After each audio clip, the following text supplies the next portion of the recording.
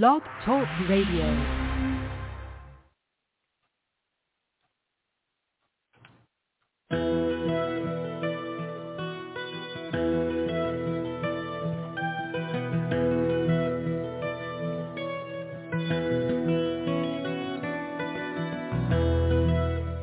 Welcome to the Keys of the Kingdom with Brother Gregory of His Holy Church.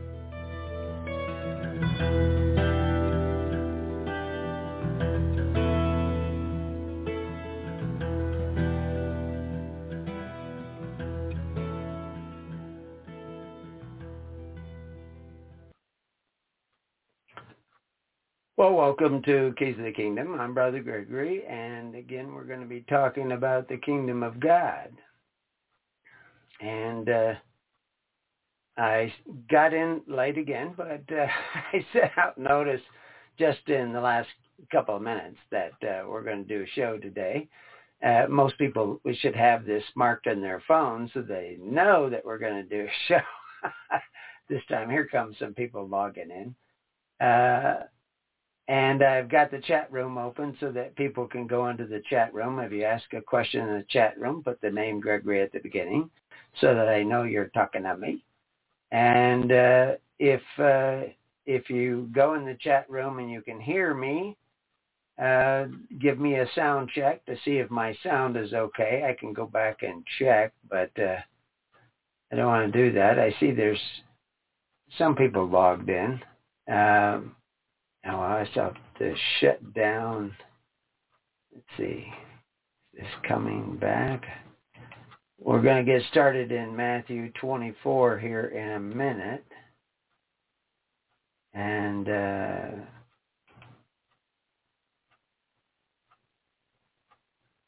let's see.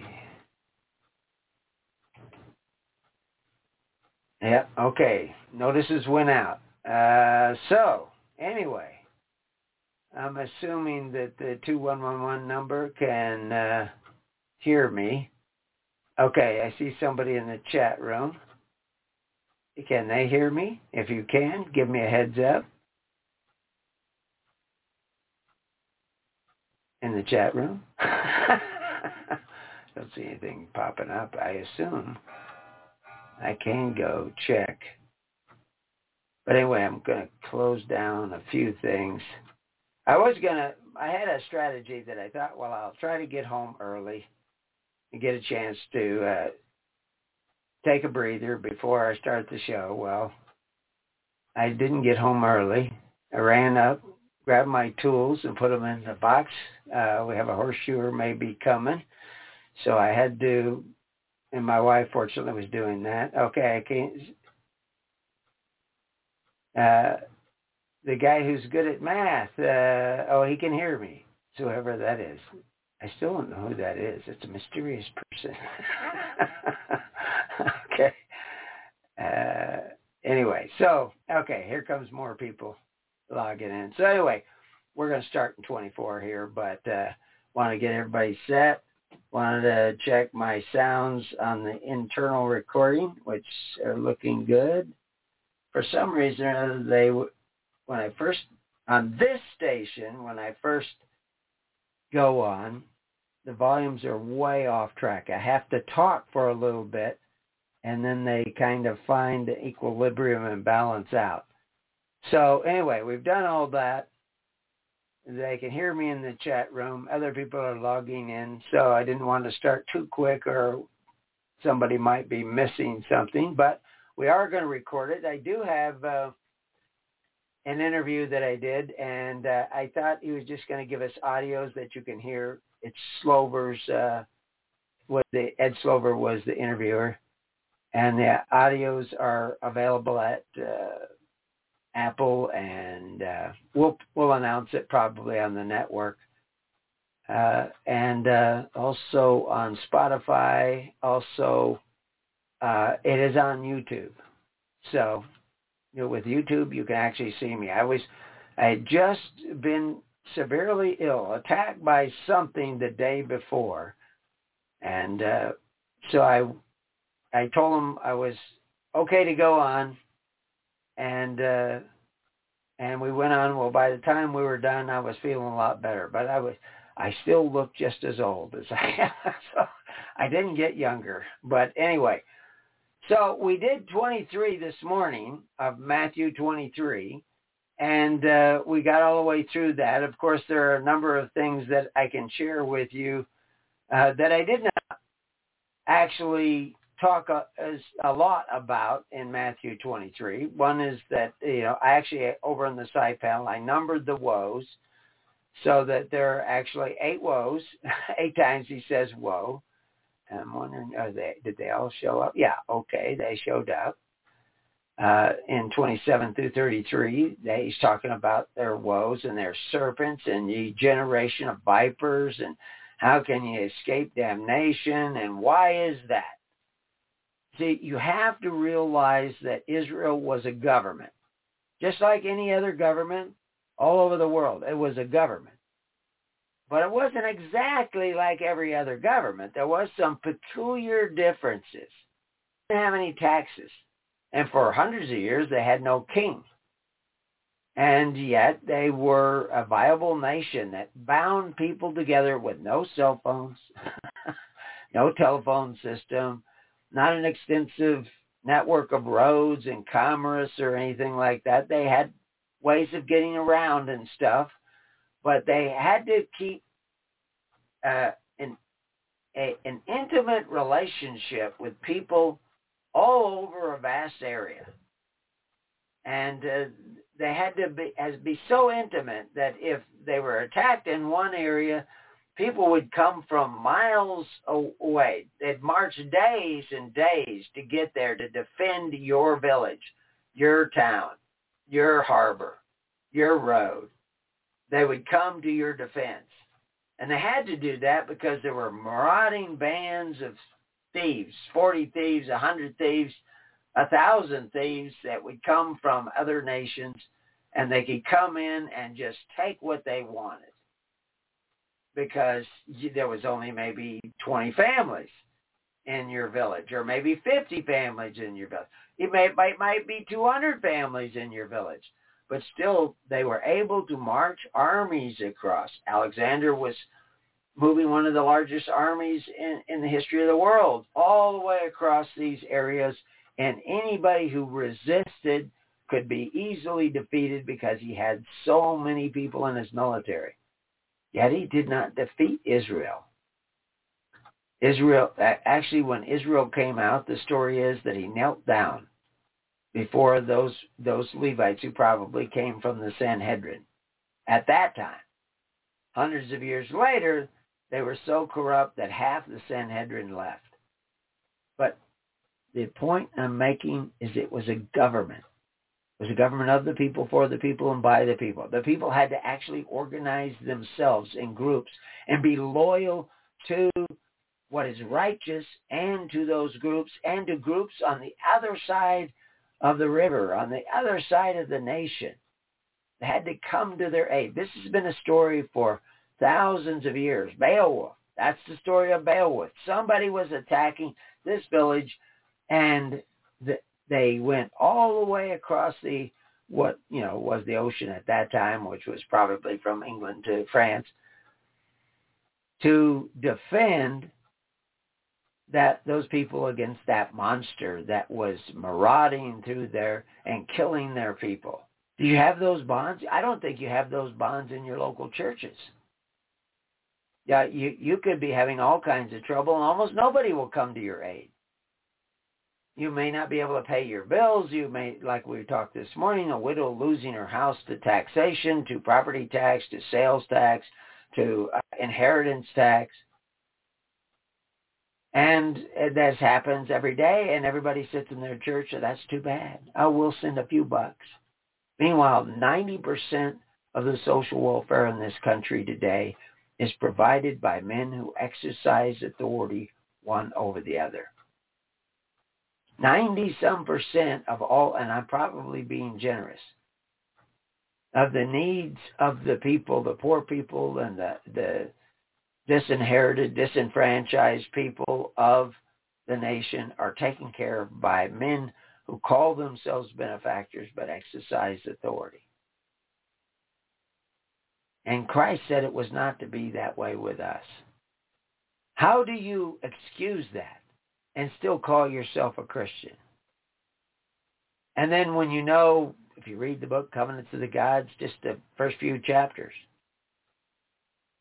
you'll see that, wait a minute, because I apply for these benefits, I am snared, I am trapped, I have become merchandise, I have become a human resource. And now they can put grievous burdens upon me, heavy burdens, and grievous to be borne. And they can take and take and take and take and take.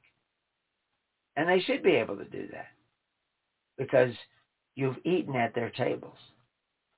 You've requested, you've prayed for their benefits and for their benefaction. Well, this is what Christ is complaining about in Matthew 23. They bind heavy burdens. How do they do that? They get you to apply. And now if you're going to apply, somebody's got to keep a record of that applying. Somebody's got to write down, you applied for benefits. So therefore, now you have an obligation to pay in. And that obligation may not be a lot at first, but then it may grow over time. Wasn't probably a lot when Herod got people to sign up. But now that they were signed up, for generations now he could exact larger fees, larger taxes. And who was deciding that? The Sanhedrin. Putting these grievous burdens upon the people to be borne. And Jesus says, no, it's not supposed to be that way. And of course, if you went with our study on Exodus, you know it's not that way. If you went on our study of all the prophets, it was not that way. As a matter of fact, when they strayed from that way of living by faith, hope, and charity, free will offerings, they went into bondage. They were divided. They were conquered. Bad things happened. And Jesus is saying that we have to do it. Those guys who sit in the seat of Moses, and I mentioned scribes. And of course, I talked briefly about the scribes in the Old Testament. They were people who counted. I mean, the same word for scribe is it's a Semek Phi Resh. That's basically the word. And it's given strong numbers from 5613 to 508 or 5608. So there's quite a few. Maybe it even goes back further than that. I can't remember. But anyway, and it's translated scribe. It's translated book. It means a missive document, a writing, a book. It can mean numbering something. Of course, we see numerous times in the Bible where it says somebody numbered somebody. There was a time that King David was going to number the people, and he counted it a sin, and he decided not to do it. But then we see a word talking about Moses numbering the people. Well, why wasn't it a sin when Moses did it? Well, he did it in a different way. You see, the original scribes, they took accounting. I have to, when you go places with your kids, we had 6 kids, so we go to play. I counted to 6 thousands of times. Are they all here? Let's see, 1, 2, 3, 4, 5, 6. Yeah, they're all here. Okay. And I was taking an account of my children, making sure I had them all. And that's what a scribe did. He took an account of that. He also, a great deal of what Moses had written down was put to memory. Everybody wasn't carrying around a big, huge library all the time. So there were scribes who they would have the book and they could relate what it says in the book. But who are they relating it to? To 10 families, to the elders of 10 families. Because they're going to have to look in the book when they have to adjudicate a matter. Because all those judgments of Moses are the precedent that they're going to look at when somebody dug a pit and somebody fell in it. Who's responsible? Well, they look in there and they say, well, wait a minute.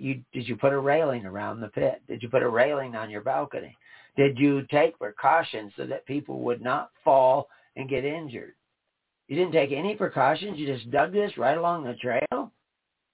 Well, then we can hold you responsible because you created a hazard and it caused damage. And they know that because it's in the judgment of Moses. It's not a law. Because it might be different. Well, yeah, I put a barricade around it, but then somebody came and tore it down.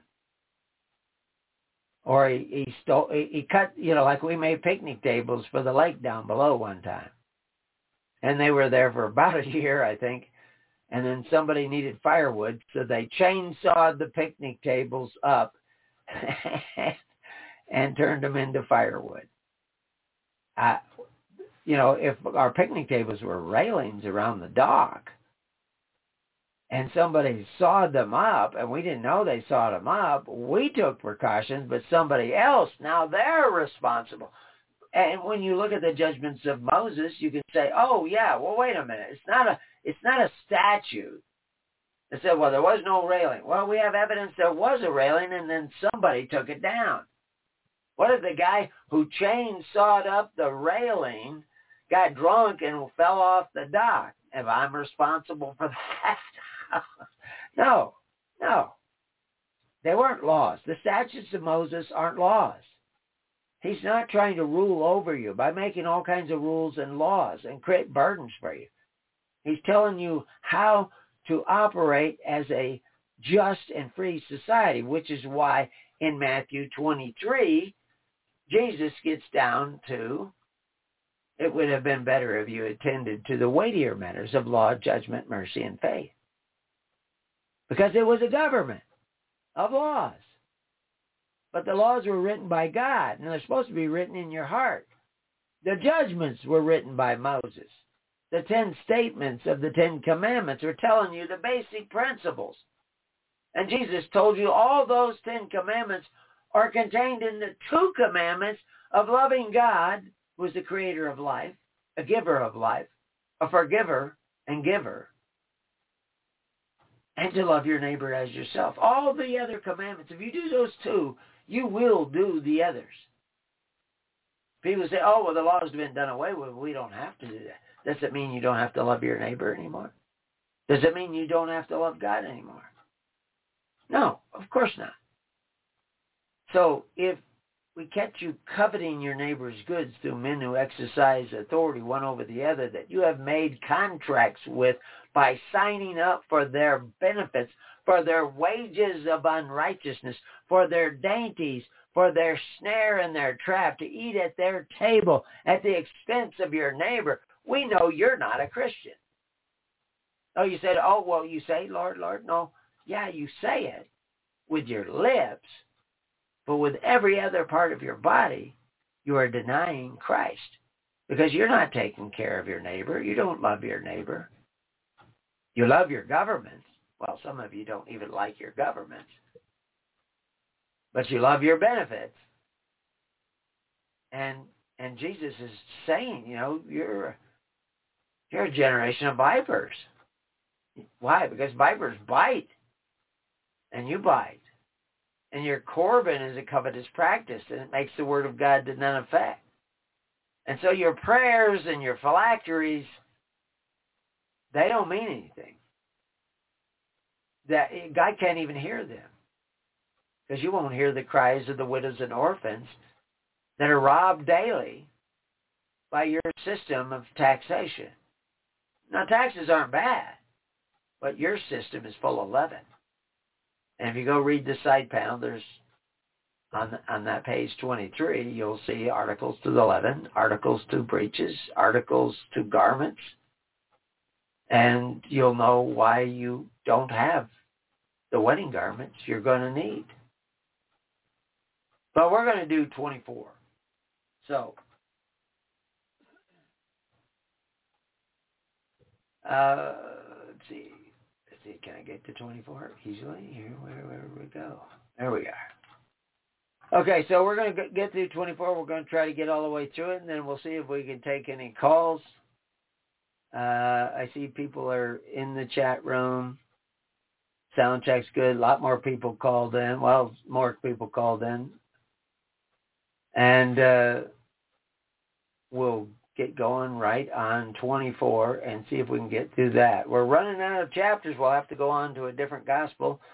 Logic would say to go on to Mark. I don't know why, because that's the order that they put them in. Mark was written probably before Matthew. But we just started at Matthew. It's one of the bigger gospels, and it was written in conjunction or evidently with Mark in mind. So also Luke. John is a much different one. And John will take us lots of places that Matthew and Mark and Luke did not take us. And it will take us there in a different way. Different writing, different words. And but anyway, like I said, we'll just get going on Matthew 24. The first heading is Jesus foretells the destruction of the temple at Jerusalem.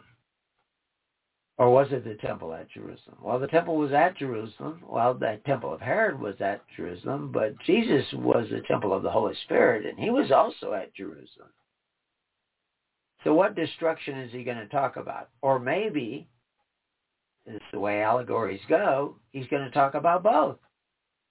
And Jesus went out and departed from the temple, and his disciples came to him for to show him the buildings of the temple.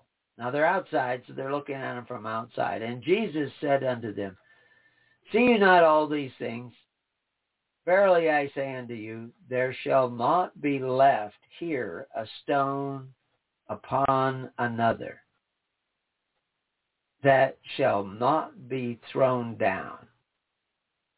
So the stone upon another is actually, it says, a stone upon a stone. And it's a particular word there that they put in the text that is stone. Does mean stone. It can, in conjunction with other words, it could be a stumbling stone. But about 50 times it's translated just stone. And some people say it's a metaphor for Christ because it's not just a petre, a rock, a pebble. It's an actual stone. And usually a stone for building. And it's lithos.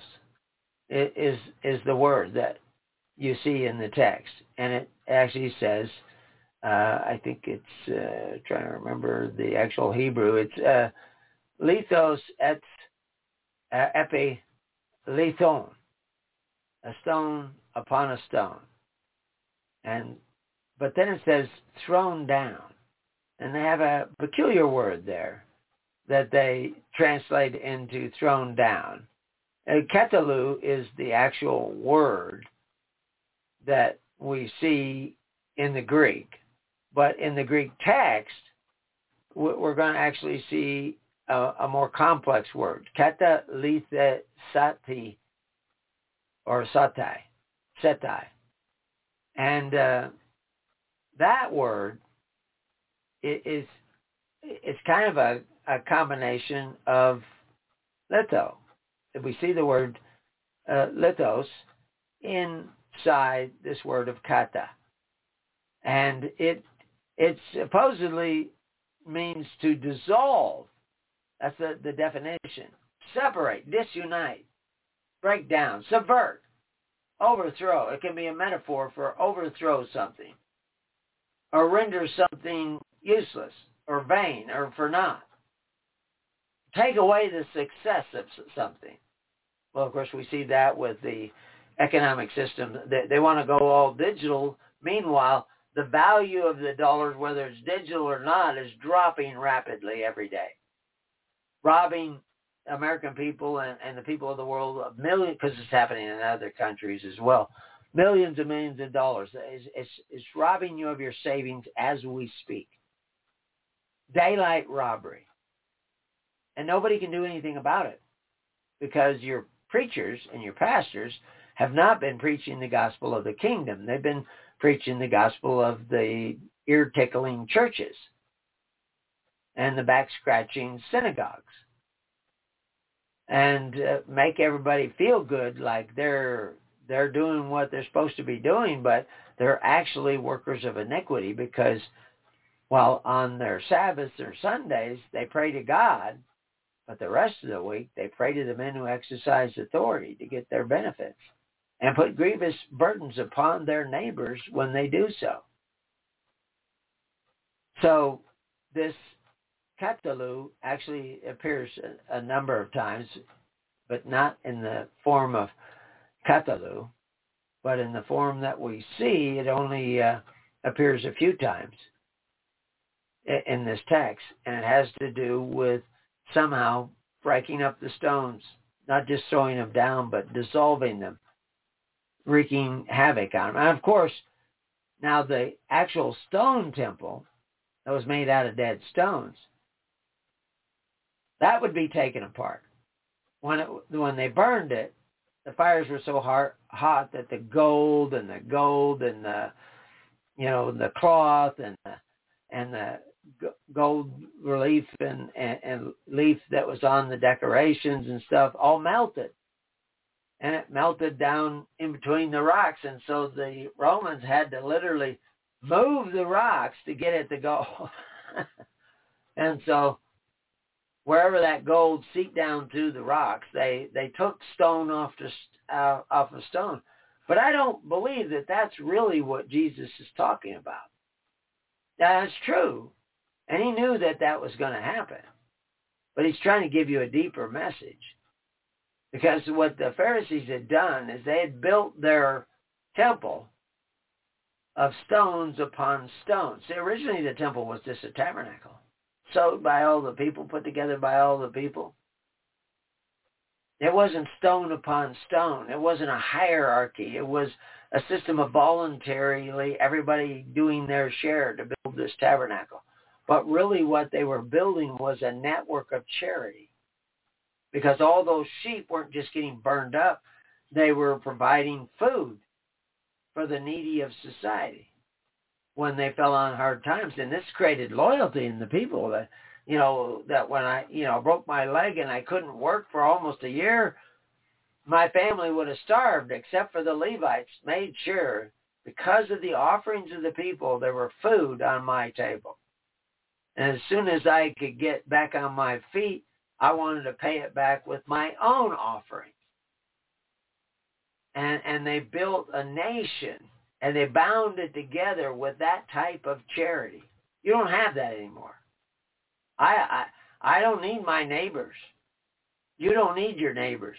You may not even know who all your neighbors are.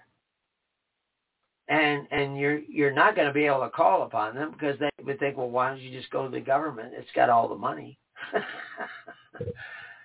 That there was no welfare in early America, and that's what made America great. That's what ended slavery. That's what kept us safe from invasion. You don't have that anymore. You don't have a network of faith, hope, and charity. You got men who rule over you and can control almost every aspect of your life. In a blink of an eye, they could take every bit of your savings away. And you think, well, I've got a bunch of stuff up in my cabin up in the woods. They can take that away too. Just like Pharaoh came to take everything away from the Israelites. They can come and take everything away from you. But of course, now if you're really following Jesus, you're really doing what he's saying, he'll be there for you. But if you're not doing what he's saying, when you cry out, he may not hear you. You see the problem? Because almost nobody's doing what he's saying. We've had lots of people come and listen, and Jesus had lots of people that came and listened. But many of them fell away, and that's why he marched to his apostles. You are the ones that stayed with me. And he was raising the dead. But then if you do that kind of thing, then people who believe you just believe by signs and wonders. They don't believe because they believe in love. They don't come together because they believe in taking care of one another. They don't even go to church to see what they can do for their neighbor. They usually go to church to see what their neighbor can do for them, or their pastor. can do for them, make them feel good. I like that church. It makes me feel good. I love his sermons. It gives me quite a charge. And, or maybe I love his sermons because my wife loves his sermon, and I've got to keep the wife happy. But if you need anything, you don't go to church anymore. We used to in America, but we don't go to church anymore. Verse 3, and as he sat upon the Mount of Olives, the disciples came unto him privately. So there were other people around, but they came to him privately, saying, tell us, when shall these things be? And what shall be the sign of thy coming and of the end of the world? Well, the word world there is the end of the age. It's not the end of the planet. It's the end of an age.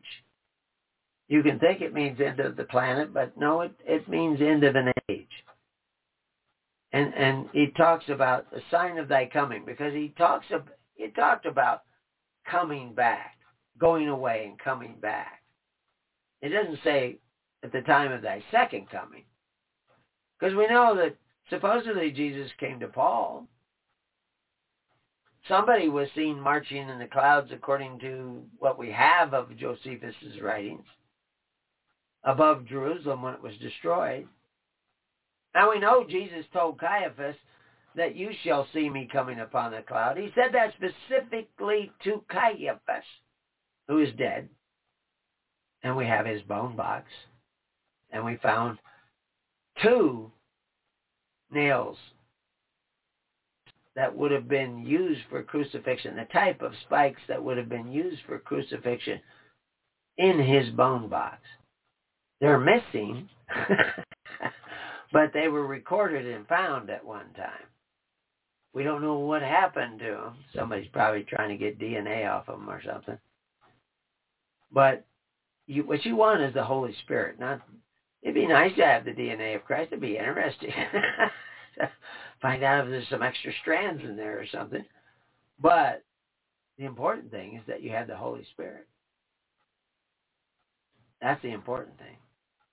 But they want to know what would tell us that the end of this age is coming about. And Jesus answered and said unto them, take heed that no man deceive you. Well, how's that working out? So we see that in Matthew 24 and verse 5. He says, many shall come in my name, saying that I am Christ, and shall deceive many. So this is why he's telling them there at the beginning that make sure that nobody deceives you. We see again in Mark 13:6, for many shall come in my name, saying, I am Christ, I am anointed, is what that's saying, and shall deceive many. Because they're not really anointed. They're the blind leading the blind. And Luke says in chapter 21, and he said, take heed that ye be not deceived, for many shall come in my name, saying, I am Christ, and the time draweth near. Go ye not therefore after them. Yet we know there's all kinds of people predicting the end of the world or the end of something or other, and they're making all these predictions, and they got people that actually follow them, and then it ends up that they're wrong, and the people follow them still. What is going on here? For many deceivers are entered into the world, and that world is constitutional order and system of government, who confess not that Jesus Christ is come in the flesh. This is a deceiver and an antichrist. In 2 Peter chapter 2. But there were false prophets also amongst the people, even as there shall be false teachers amongst you, who privately shall bring in damnable heresies, like it's okay to covet your neighbor's goods as long as you do it through government. That's a damnable heresy. It's okay to put burdens on my neighbors so that I can get free bread. No, that's a damnable heresy. That's coveting your neighbor's goods, making your neighbor work to provide you with free stuff. And that's not just free bread. It's all the benefits of public school. How can you justify if your neighbor, this is the deal, if your neighbor does not pay for your free public education, you'll send men to his house to take it away, even if he's just a widow. Even if, that he was having a hard time, you're going to take his house away from him. Because you don't realize that the Bible is about government. There's the government of God, and there's the government of Nimrod. There's all kinds of governments. You got the wrong one. And you have need of repentance. So, as he said, so we see that word again, damnable heresies. Privately shall bring in damnable heresies, even denying the Lord that bought them, denying the Lord that bought them, and bring upon themselves swift destruction. Well, it may not seem swift. I mean, you started back when you started taxing your neighbors so that you can have free education. Why didn't you just take donations? You had free land. There was land set aside for public education. That's what they did in early America.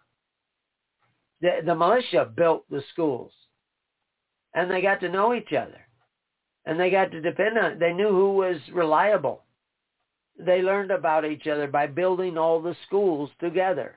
They also built the roads together. They worked together to do that.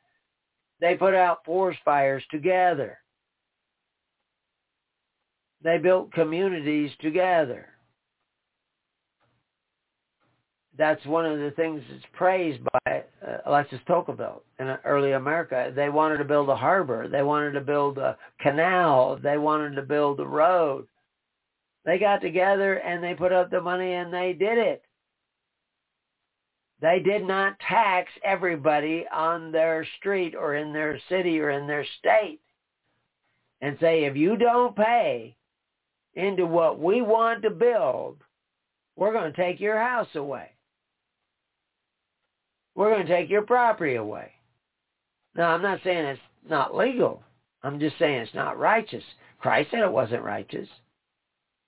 Christ said that kind of stuff makes the word of God to none effect.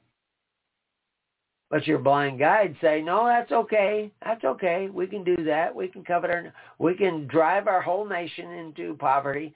We can curse our children with a debt. We won't have to pay it back. Our children will have to pay it. Of course, they'll be in bondage. They won't just pay 20% of their labor to the government. They'll pay 30, 40, 50% of their labor to the government. They'll never own anything. Well, I'll have to add, I don't think they'll be happy. You've cursed your children with your covetous practice. Of course, Peter said you would. And through covetous shall they with feigned words make merchandise of you. Those judgments now of a long time lingereth not, and their damnation slumbereth not. You can read it yourself, 2 Peter chapter 2. It's right there. And if you read it on Preparing You, you'll probably find links to other articles that will tell you the same thing. So, we're up here looking at, so he's telling us that for many shall come in my name, saying, I am the Christ, I am anointed, and shall deceive many. That's already happened. That's not coming. That's already happened. The preachers that are in there who are not attending to the weightier matters, they're not taking care of the widows and orphans, they're not taking care of the needy of your society, they're not teaching you to live by faith, hope, and charity, they're teaching you to go to the fathers of the earth, which we talked about in chapter 23. And then Jesus says, and ye shall hear of wars and rumors of wars. See that ye be not troubled. For all these things must come to pass, but the end is not yet. The end is not yet. That's a different word for end. It's not the same that we saw up there in verse 3. For nations shall arise against nations. That's people shall arise against people. Kingdoms against kingdoms. That's governments against governments. And there shall be famines and pestilence and earthquakes in diverse places. All these are the beginning of sorrows. And of course, all those things were going on before the destruction of Jerusalem. But what Christ is telling them is going to happen on many different levels and at many different times because it's the principles of creation. So there's going to be more earthquakes in diverse places, and more pestilence, and more famines, and more kingdoms against kingdoms. All these are the beginning of sorrows because they're telling you that you're not, all the people that engage in that, they're not seeking the tens, hundreds, and thousands. And they would sweep us up in that and even bring about our own deaths. And when I say our own deaths, I'm talking about those people who are actually doing what Christ said, sacrificing themselves for what Christ said to sacrifice ourselves for. Then shall they deliver you up to be afflicted, and shall kill you, and ye shall be hated of all the nations for my name's sake. Now, that word afflicted is a little bit peculiar word. It certainly,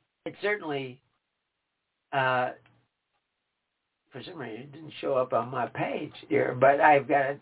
It'll show up next time I reload. But that's a word, thlipsis, and it comes from the word plebo, to press, like to press grapes. So afflicted, it means like to oppress, to press, but it's a metaphor for tribulations, afflictions, troubles, anguish, persecutions, burdens.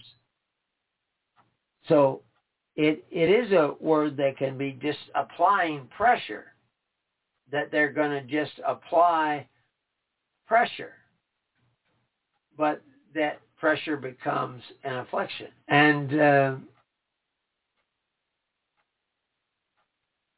but now if I go on here further in verse 10, and then shall many be offended and shall betray one another and shall hate one another, and many false prophets shall arise and shall deceive many, and because iniquity shall abound, the love of many shall wax cold. I'll read down to the end of this section and then we'll come back to that. But he that shall endure unto the end, the same shall be saved. So now what word is that end? Is it the same, one of the two that we've seen before? Endure to the end. See, Christ uses words like persevere and endure and strive and seek. Because what's going to happen is because of the practice of iniquity. What's iniquity? Unrighteousness is iniquity. You know, if we look at the words for iniquity, we can see it's also translated unrighteousness. We talked about that this morning. It can have to do with without law. There's no law in your heart. You're not letting God write upon your heart and upon your mind the law, so you don't think in terms of justice. And you think it's okay to take away from your neighbor so you can have free stuff. And that's iniquity. But because you create a whole system with these false prophets who deceive you into thinking that it's okay to covet your neighbor's goods, you could become absolutely dependent upon those systems, those tables of welfare. And your love for your neighbor waxes cold. You don't know who your neighbor is. You don't know much about him. You don't know if you can count on him. You don't know if he's honorable. You don't know if he'll sacrifice himself. You don't know if he's a hard worker.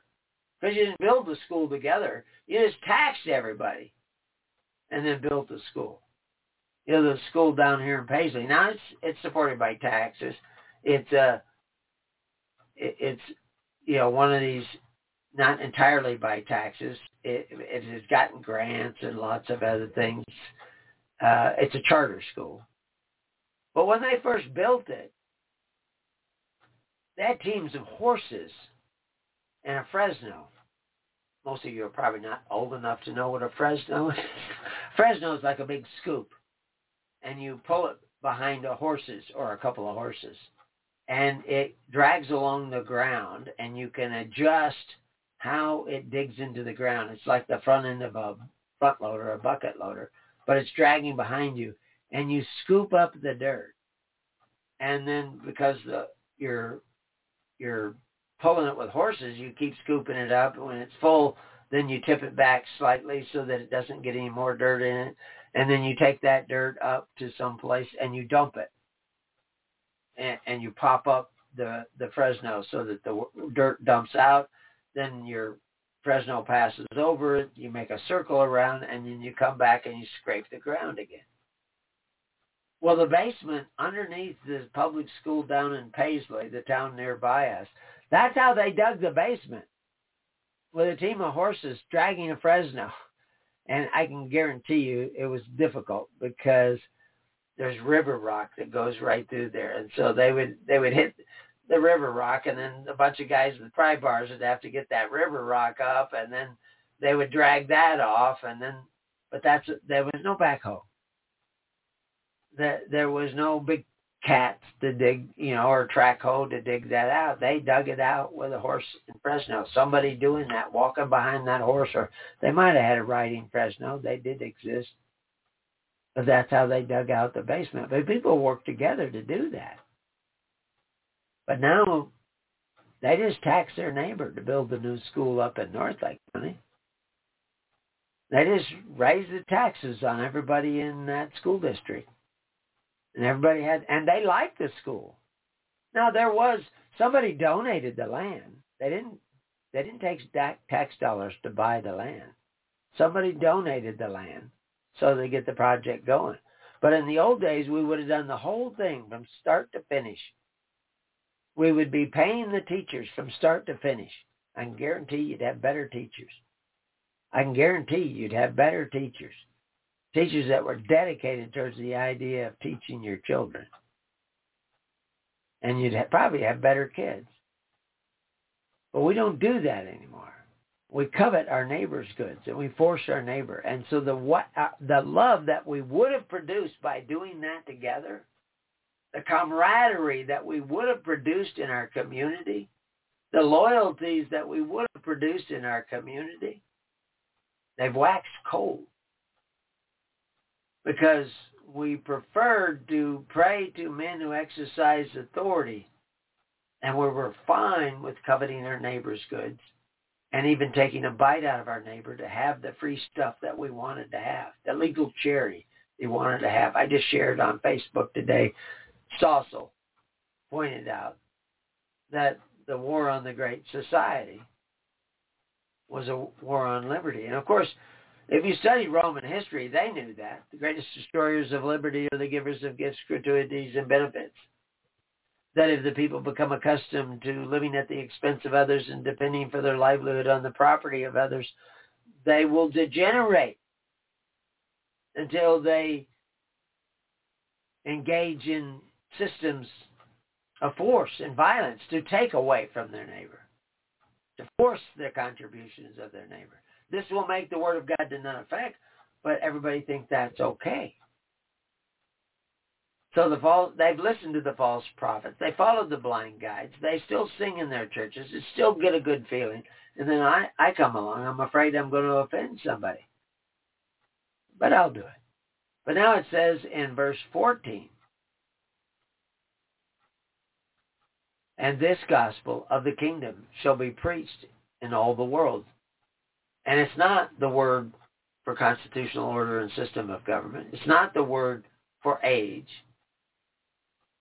But it's oikoumene, which has to do with inhabited places, for a witness unto all nations, and then shall the end come. And so there's another word in there. So which one is that? Because we've seen at least, I was looking here, where were the other words for end? That was the same one that we saw in verse 6. And it doesn't jump out at me. I'm not seeing. Oh, the other one was in verse 3. Different word. So anyway, now they begin to talk about the abomination of desolation. So everybody has certainly forgot about the idea that we're not to covet our neighbor's goods. We are to keep the commandments. We are not to take a bite out of one another. They've all let that all go. They're not attending to the weightier matters. They don't even have common law courts anymore. They have administrative courts, which is when you see the injustices out there in some of the court systems, like, the guy who did not kill George Floyd. He should not have gone to jail. It's very clear by the evidence that he didn't kill George Floyd. George Floyd killed himself by an overdose of drugs. Nobody damaged his throat. Nobody crushed his windpipe. Nobody suffocated him. He wanted to lay down. They wanted to put him in the car. When they couldn't put him in the car, he said, just let me lay down. And so they let him lay down. You can see that the weight of the man is not on the guy's neck. There was no bruising in the guy's neck. If you think you saw that, you're projecting your own truth into what you were looking at. And people did that. And the juries were such cowards. They were afraid that if we don't find them guilty, we could be in trouble. Someday, one of those jurors will start to, maybe they've already done it, I just haven't seen it, they will start to admit, we were afraid. We couldn't let him go. So they convicted an innocent man to go to jail where he got stabbed over 20 times. His heart stopped because they were afraid to let an innocent man go free because they were afraid of the rioters. They were afraid of the mob. When did that happen? When did we ever see that where an innocent man was punished? Well, that's Jesus Christ. Well, I don't want to make Christ out of the guy, but that's what they did. That's what they did. Just as sure, I mean, you can just look right at it. But they have no conscience. Their conscience is seared. They don't understand these things anymore. But this is why the abomination of desolation is going to come upon them. They're not going to get away with it. Nobody gets away with anything. When ye therefore shall see the abomination of desolation, spoken of by Daniel the prophet, standing in the holy place, whoso readeth, let him understand. Now, Matthew's writing this. He added that. That's why it's in parentheses. Whoso readeth, because nobody's reading it back then. But let's read on a little farther in verse 16. Then let them which be in Judea flee into the mountains. Let him which is on the housetop not come down to take anything out of his house. So he's on the housetop. He's not supposed to go back into the house. Was he just jumping off the roof? What's the deal? Neither let him which is in the field return back to take his clothes. And woe unto them that are with child, and to them that give suck in those days.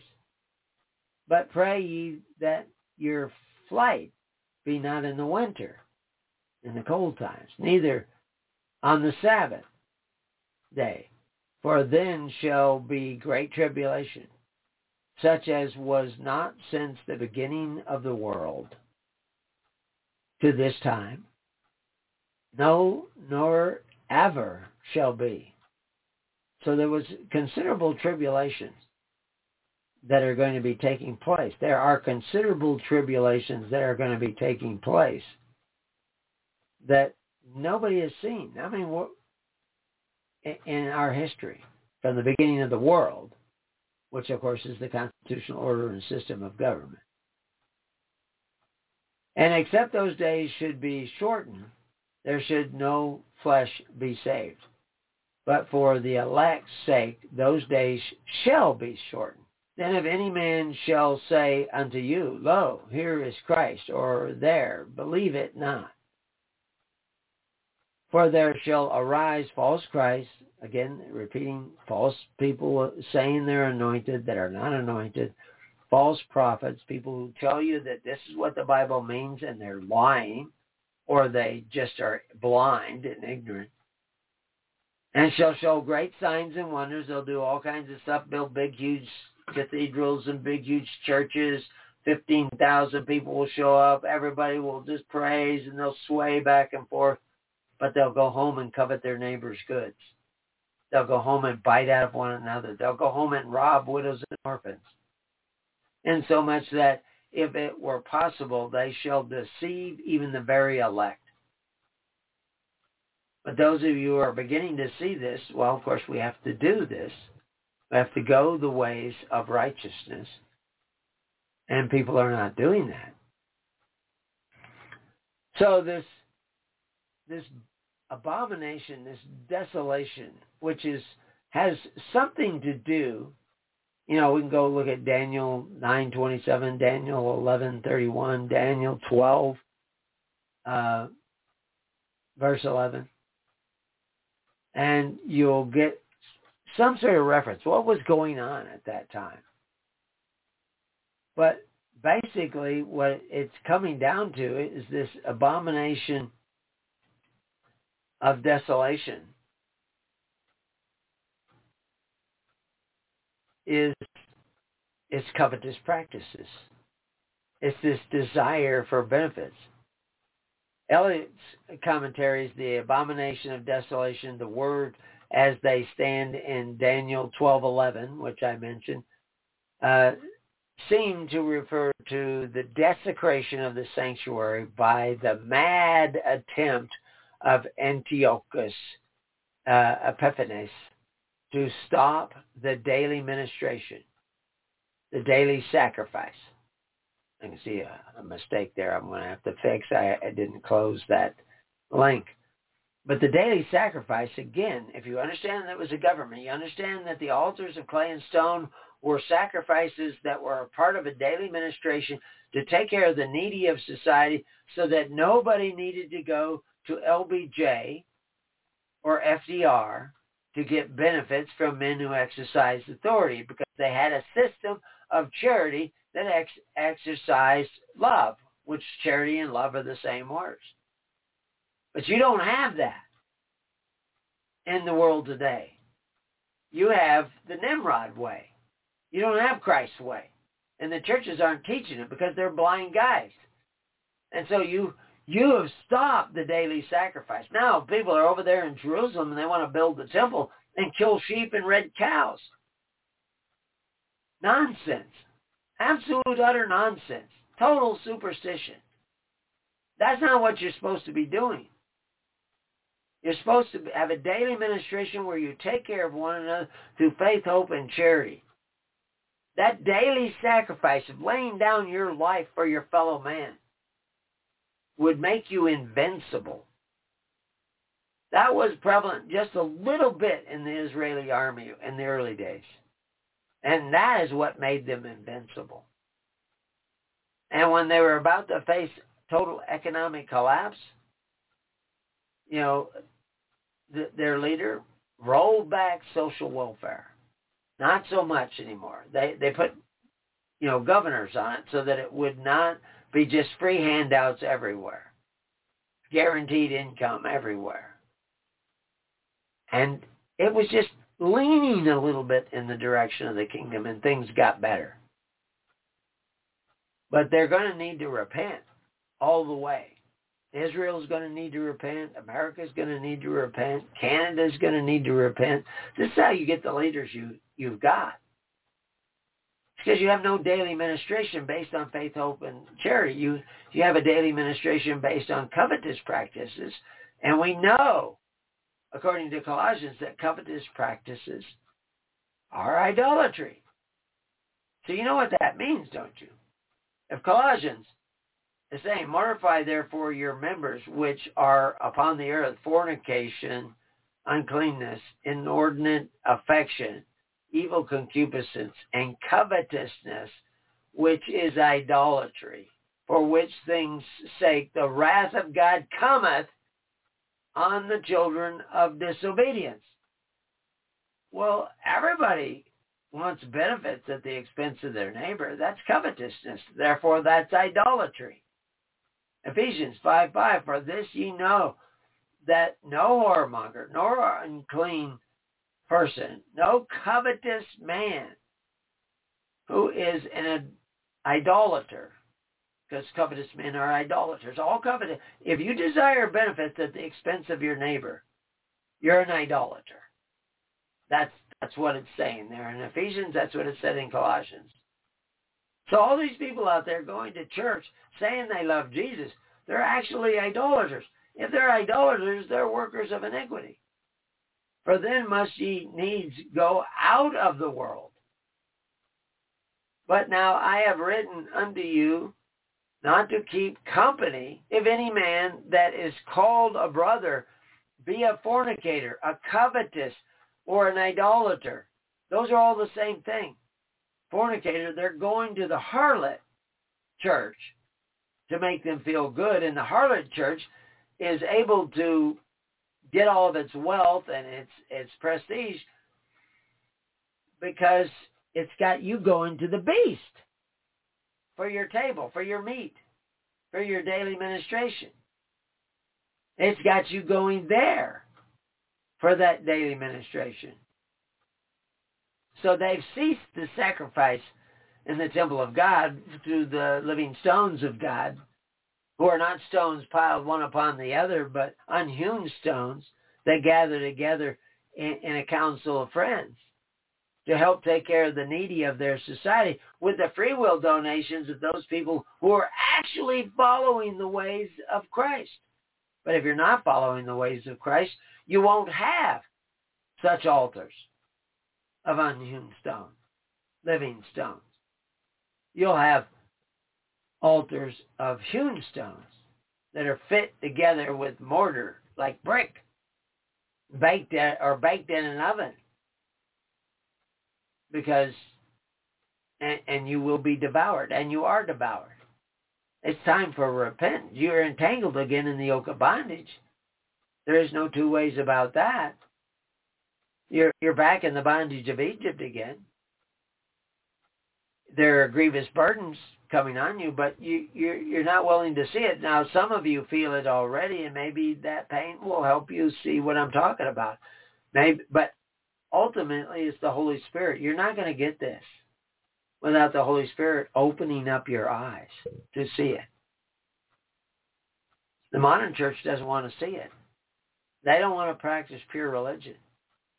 If you say, well, now if you want to be a church established by Christ, you have to take care of all the social welfare of all the people in your congregation through faith, hope, and charity alone. That's what you have to do.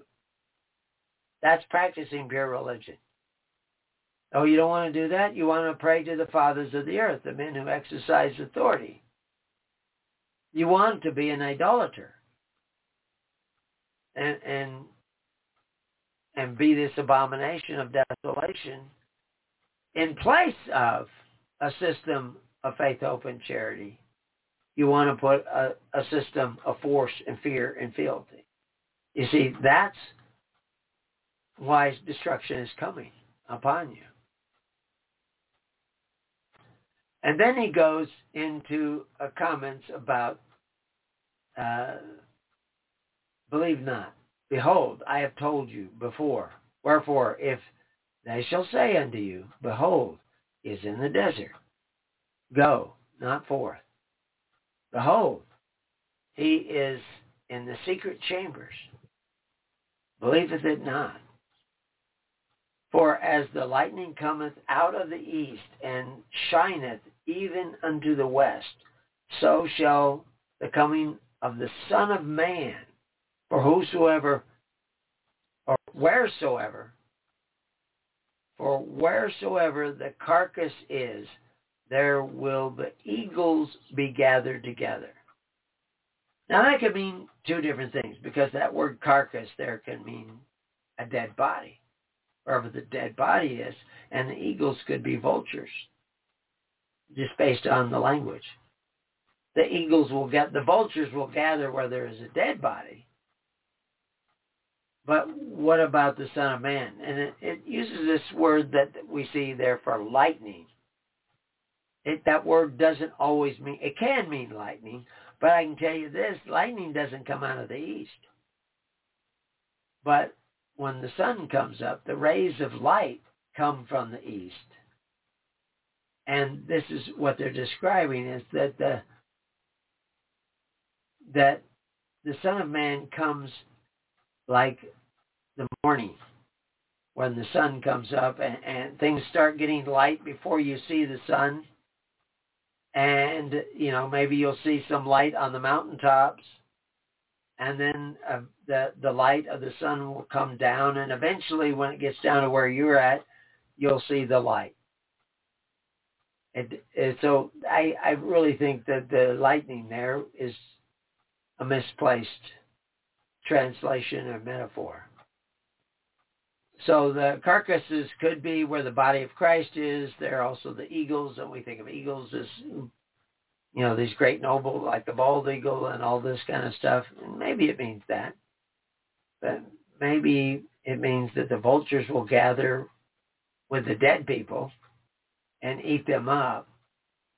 But you want to look for the light of the Son of Man. And, I've started a page on the Son of Man because it shows up so many times in the Bible. It's not always just in reference to Jesus Christ. So what does that Son of Man mean? Well, we're going to keep going through this at verse 29 because it talks about the coming of the Son of Man, but I won't get into details of it. But it's often not what people think.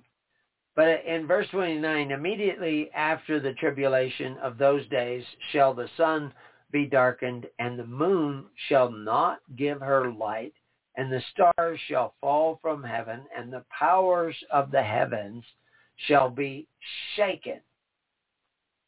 The powers of the heavens shall be shaken, and we won't see any light from the moon or the sun or the stars. Well, that could be cloud cover. But something serious. Remember, he said tribulation like we've never seen before. Now, are we coming up on the second coming? I don't know about numbers. It doesn't say second coming in the Bible, and I'm not going to fill that in. But we can definitely see that something's coming.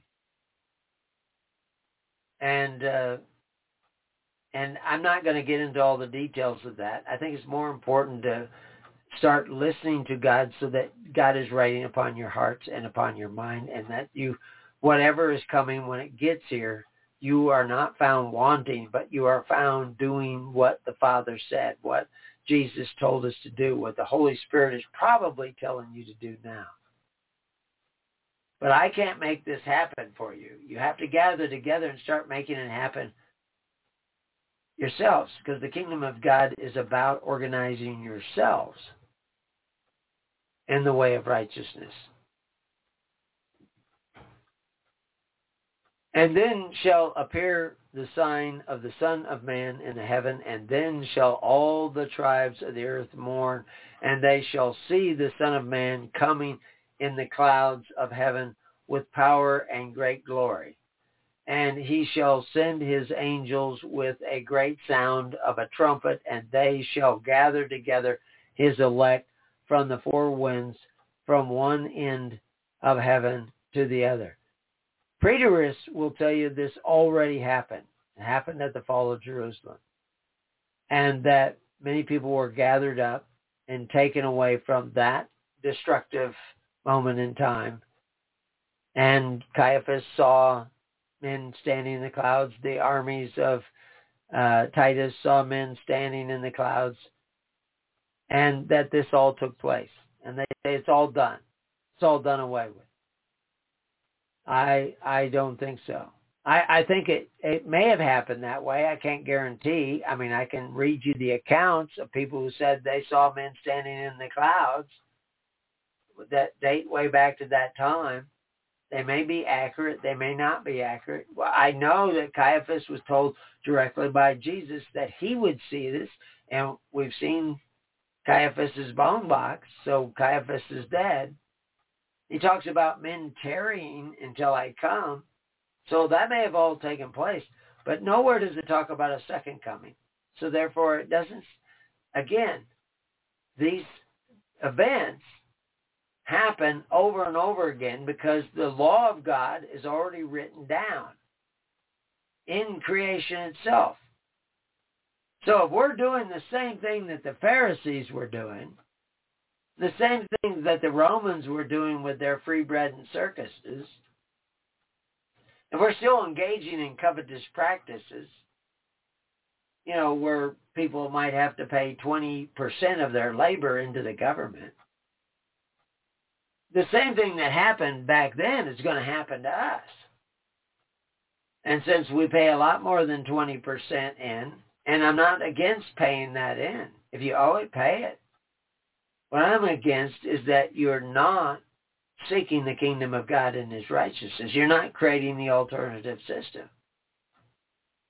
You're not really hearing the gospel is about a government of God, which takes unselfish people, not just people who want to get out of the system, but people who want to get into the system of Christ, into the ways of Christ.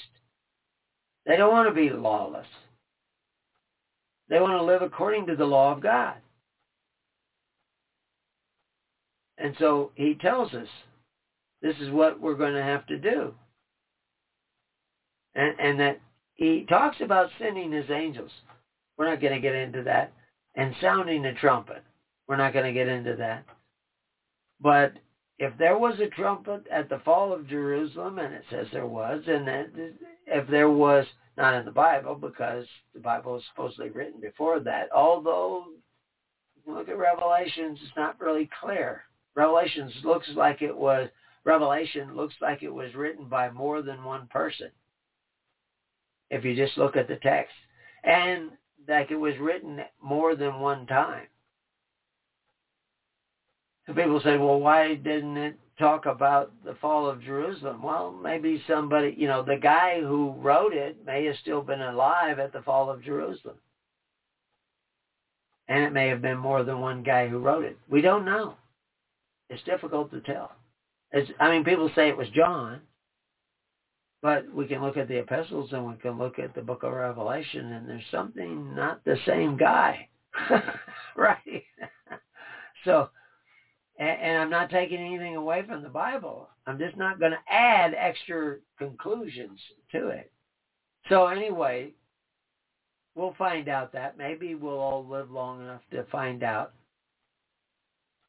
together what that verse is all about. But now we're going to go on to verse 32. 32, now learn a parable of the fig tree. Now we know one story of the tree who had no fruit, and all the leaves just withered away, and they were gone because they weren't bearing any fruit. But this is a different lesson. Now learn the parable of the fig tree. When his branches is yet tender, and putteth forth leaves, ye know that summer is nigh. So likewise, just likewise, when ye shall see all these things, know that it is near, even at the doors. Verily I say unto you, this generation shall not pass till all these things be fulfilled. Again, that sounds like the preterist, this generation. Or does he mean the generation that has seen all these things? Yet we saw all those things back then. We're another generation, but the law is still the same. What you really want to do is be on the side of what Christ said to do. When he talks about generation here, you don't want to be a generation of vipers, taking a bite out of one another. Verily I say unto you, this generation shall not pass till all these things be fulfilled. Heaven and earth shall pass away, but my words shall not pass away. Verse 36. But of that day and hour knoweth no man. That day and hour knoweth no man when all this is going to take place, or has already taken place, or going to take place again. Again, the principles of creation continue to play out time and time again. When they talk about foreshadow of events and stuff like that, yeah. And we're going to see where Matthew takes us right down that road. That nobody knows the day and the hour. No man knows. No, not the angels of heaven, but my Father only. Verse 37. But as the days of Noah were, so shall it also the coming of the Son of Man be. For as in the days that were before the flood, they were eating and drinking, marrying and giving in marriage, until the day that Noah entered into the ark, and knew not until the flood came and took them all away. So shall also the coming of the Son of Man be. Now again, I said it's very important to understand who the Son of Man is. And I've only just started a page to try to explain that. And it's not what most people think. They think, Jesus was the Son of Man. Well, Ezekiel was the Son of Man. It's all over the Old Testament, Son of Man. So who is the Son of Man? What is it really representing? We're all sons of Adam. I'm a son of a man. You're a son of a man if you're a son. It means something more. But he goes on and talking about they didn't know until that day. Most people didn't know. Somebody might know. Noah knew. But most people will not know. But right now we're talking about this really basic idea of living by faith, hope, and charity, or force, fear, and fealty. Basic idea. This is the choice. But there is another choice. Eat of the tree of the knowledge of good and evil. All the, well-polished theologians who tell you, no, all you have to do is say the magic words and, come to my church and tithe occasionally and you'll be saved. Accept Jesus into your heart as your personal Savior. You can keep on sinning. That's okay. You can listen to that. But you probably won't see much more beyond that. Or you can actually repent and start doing what Christ said. And then the whole world will start opening up to you. Then shall two be in the field, and one shall be taken and the other left. Two women shall be grinding at the mill, and the one shall be taken and the other left. And of course we have whole, nobody left behind, and raptures and piles of clothing left over because they're all taken up without their clothing. You can create all kinds of doctrine. I can't tell you that's not true, but I can tell you that Jesus said, if you love me, you'll keep my commandments. That everything hinges on the basic laws of love. And if you're not loving one another, you're not going to be raptured. You're not going to be taken away. You might be taken, I had a little cartoon up there where it was, I don't have it anymore, but that maybe the word was raptor. And the one that is taken was eaten. So one will be taken and one will be left. Because they're making these doctrines up. Meanwhile, they're workers of iniquity. And they're destroying the nation, they're destroying the world, and they can't do anything about it. Verse 42, watch therefore, for ye know not what hour your Lord doth come. But know this, that if the good man of the house had known in what watch the thief would come, he would have washed and would not have suffered his house to be broken up. We haven't been watching. Our houses have been devastated. We don't own our property, don't own our kids. We have no control over what the government is doing, what banking is doing. Our money is worthless. It's just getting more and more worthless every day. We have no just weights and measures. We're absolutely dependent upon a system that doesn't really operate by love. Capitalism can operate by love or not. That because it doesn't bring a moral criteria. It brings the right to choose what to do with what you produce. And like I say, there's distribution of wealth in the kingdom of God, and there's distribution of wealth in the kingdoms of the world. But in the kingdom of the world, that distribution of wealth is by force. It's not by charity. And even though Bezos gives away $1 billion and the Facebook guy gives away $100 million to public schools, it all disappears. It all goes away. And nothing changes. The kids are still being sexualized. The kids are still being kept from knowing history. They're taught immoral behavior. And there's, you can homeschool your kids, but you can't save those kids. But if you were coming together, thousands of people in America, not millions, just thousands, were coming together, organizing in the tens, hundreds, and thousands, setting the table of the Lord, I tell you the blessings would come. But you'll have to have faith. I can't give you faith. That comes from God. I can just talk about it. Who then, verse 45, who then is a faithful and wise servant, whom his Lord hath made ruler over his household, to give them meat in due season? Blessed is that servant whom his Lord, when he cometh, shall find so doing. Verily I say unto you, that he shall make him ruler over all his goods. Where's his goods? Are you the faithful and wise servant?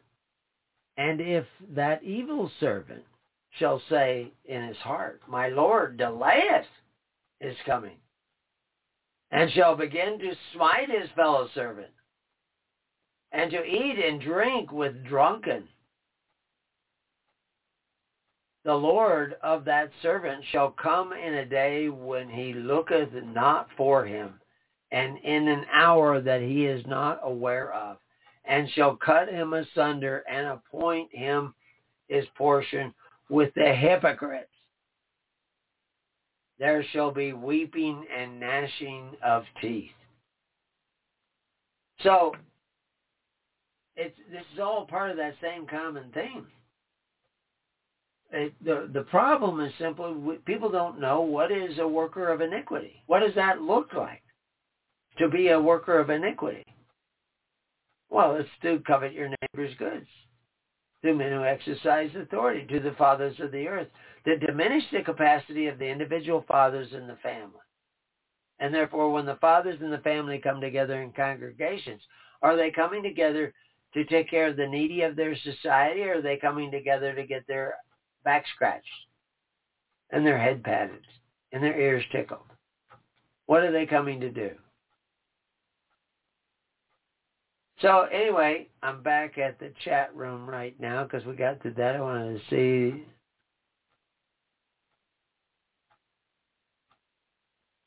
Okay, there's no questions for me that I see. I see a lot of conversation going on there. I can't stop and read it all. There's some talk of juries. Okay, so I still have the side panel here that we can go through. And, there's a lot of footnotes that I put in and start going down. We're going to have somebody come here. Let's see if there's something that jumps out at me. In verse 12, I talk about the term iniquity. It's from the Greek word anomia or anomios, meaning no law or lawlessness or even unrighteousness. And one of the major doctrines that you have today is talking about that we're not under the law anymore. Well, what law? Well, we're not under the law of the Pharisees.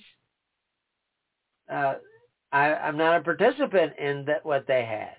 Is the law of God gone away? Can we now covet our neighbor's goods?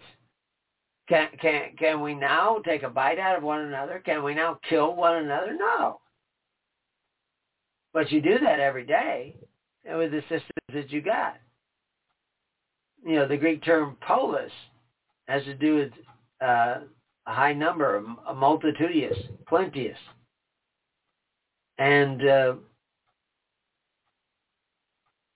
it appears a dozen times, but whenever you see such a word like polis, you have to ask yourselves, are we talking about the cities of blood? And I have an article there, Cities of Blood, and those, I can see the people that are listening, many of them already know what I'm talking about. But we need to send these messages out to other people. So when they mention this word polis, it's a city. It's a civil authority. And how does it operate? Does it operate like Abel or like Cain? Does it operate like Nimrod and Pharaoh or the Pharisees and Herod? Does it operate like FDR and LBJ? Or, like what was it? DeSantis said something about like if he was to pick a president he wanted to be like, he said Calvin Coolidge. And the news press came back with Calvin Coolidge got us into the Depression. Are you kidding me? You must have gone to public school. Calvin Coolidge warned you of the Depression. He said it was coming. He would have been easily elected again if he ran for president. Everybody pretty much agrees to that. He wouldn't run for president. You know why? Because the people would not change their ways. He says what the people were doing, they were just buying stocks to be greedy. That the stocks were going up. They could borrow money to buy the stocks, which made the stocks go up more because more people were trying to buy the stocks, but they were buying it with borrowed money. And it was inflating stocks way beyond their value. People were getting rich, but they were going to be getting rich at other people's expense. And he says, this has got to stop. You can't do this. But people were driven by greed. And they drove it up. And, of course, now the sin had already been committed long before they did that. The sin had been committed when the people said, well, we don't need just weights and measures. Let's have debt notes for our money. So, and we can take it back. What did you do before that where you would think that was a good idea? Well, you started depending more and more on the central government and more on, public education. It's still, most people were not going to public schools until, more than half the people were not going to public education. And then many of the big colleges, they weren't public colleges, they were private. They were operated entirely by charity and voluntary tuition. And it was working. But you guys got this other idea. Where did they come from? They came from one bad idea after another. And what you were doing when you started creating this idea, FDR was turning the American polis into a city of blood, where we would take a bite out of one another in order to have our benefits. Just like Cain, just like Nimrod, just like Pharaoh, just like the Pharisees. They were making the word of God to none effect. Now, he didn't do it all by himself. LBJ have articles on the page where you can go and read that. The more you learn these things and immerse yourself in them, you can have discussions with other people and start telling them. All these pages of Matthew, anytime you see somebody on any kind of social network group that mentions a particular verse in the Bible, we've already got articles covering that verse. Not everyone, but we're working on it. Putting 40, 50, 60 hours a week into that, plus running out and doing the other things. And hopefully you're out there sharing them. You know, like when John Stossel put that thing on Facebook about how charity is destroying the poor. Well, I shared that. And I don't think I put links yet on that particular one. Sometimes I do it the first time. Sometimes I do it in the follow-up. But all of you should be doing that. Everybody should be sharing that. If you're worried about them knowing who you are, don't worry about that. But if you do, just get an anonymous account and share it. Get on all these places and share it. And let them have the opportunity of choosing to turn around and go the other way. Because the abomination of desolation is the covetous practices. The ending of a daily ministration based on charity and the beginning of a daily ministration based on force. And that's what we've done. And so we have brought in the damnable heresy. And it has made us incapable of dealing with the handwritten ordinances that are coming down upon us. We've made agreements with them. And the legal charity is eating away. It's rotting away. So we need to turn around and go the other way. So looking back, I see a number of people, chat room, no questions. Okay, well, you know, I'm actually going to call it, I think somebody needs help outside. So I'm going to call it a day. And make sure you're on the network, and we'll announce somehow that I'm sure they're going to send out where those you can listen to the Ed Slover podcast, and maybe you can see the YouTube. And hopefully we'll get to doing this more and more. But it will, God knows when we'll have the time. But I don't know how much time is left. The clock is ticking. We need to repent and start seeking the kingdom of God. No more excuses. No more people putting it off. Join the congregation physically as close to you as possible. And then start sending out and sharing information on a day. Every day, you'll make a choice. Do I send something here? Do I send something there? Don't hide your light under a bushel basket. Put it out there. Put it out there. People need to hear this message. It's simple. But we can show you how to do this. But you have to walk the walk. Till then, peace on your house, and may God be with you. God bless.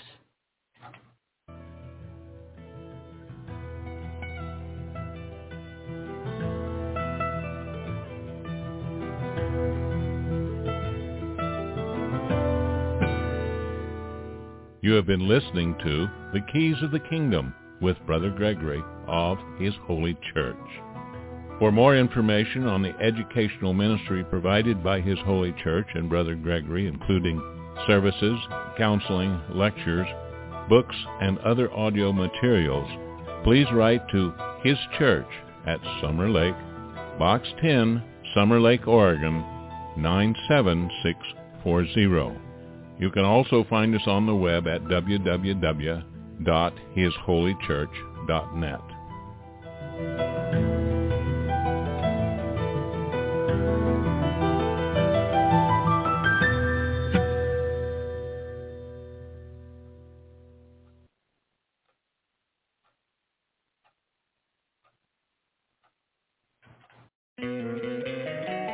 Don't you love an extra $100 in your pocket?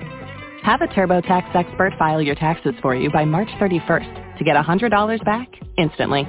Because no matter what moves you made last year, TurboTax makes them count. That means getting $100 back and 100% accurate taxes, only from Intuit TurboTax. Must file by 3/31. Credit only applicable to federal filing fees with TurboTax full service. Offer can be modified or terminated at any time. Tax day is coming. Oh, no. But if you sign up for Robinhood Gold's IRA with a 3% match, you can get up to $195 for the 2023 tax year. Oh, yeah. Sign up at Robinhood.com/boost by tax day to get the biggest contribution match on the market. Subscription fees apply. Investing involves risk. 3% match requires gold for 1 year from first match. Must keep IRA for 5 years. Robinhood Financial LLC, member SIPC.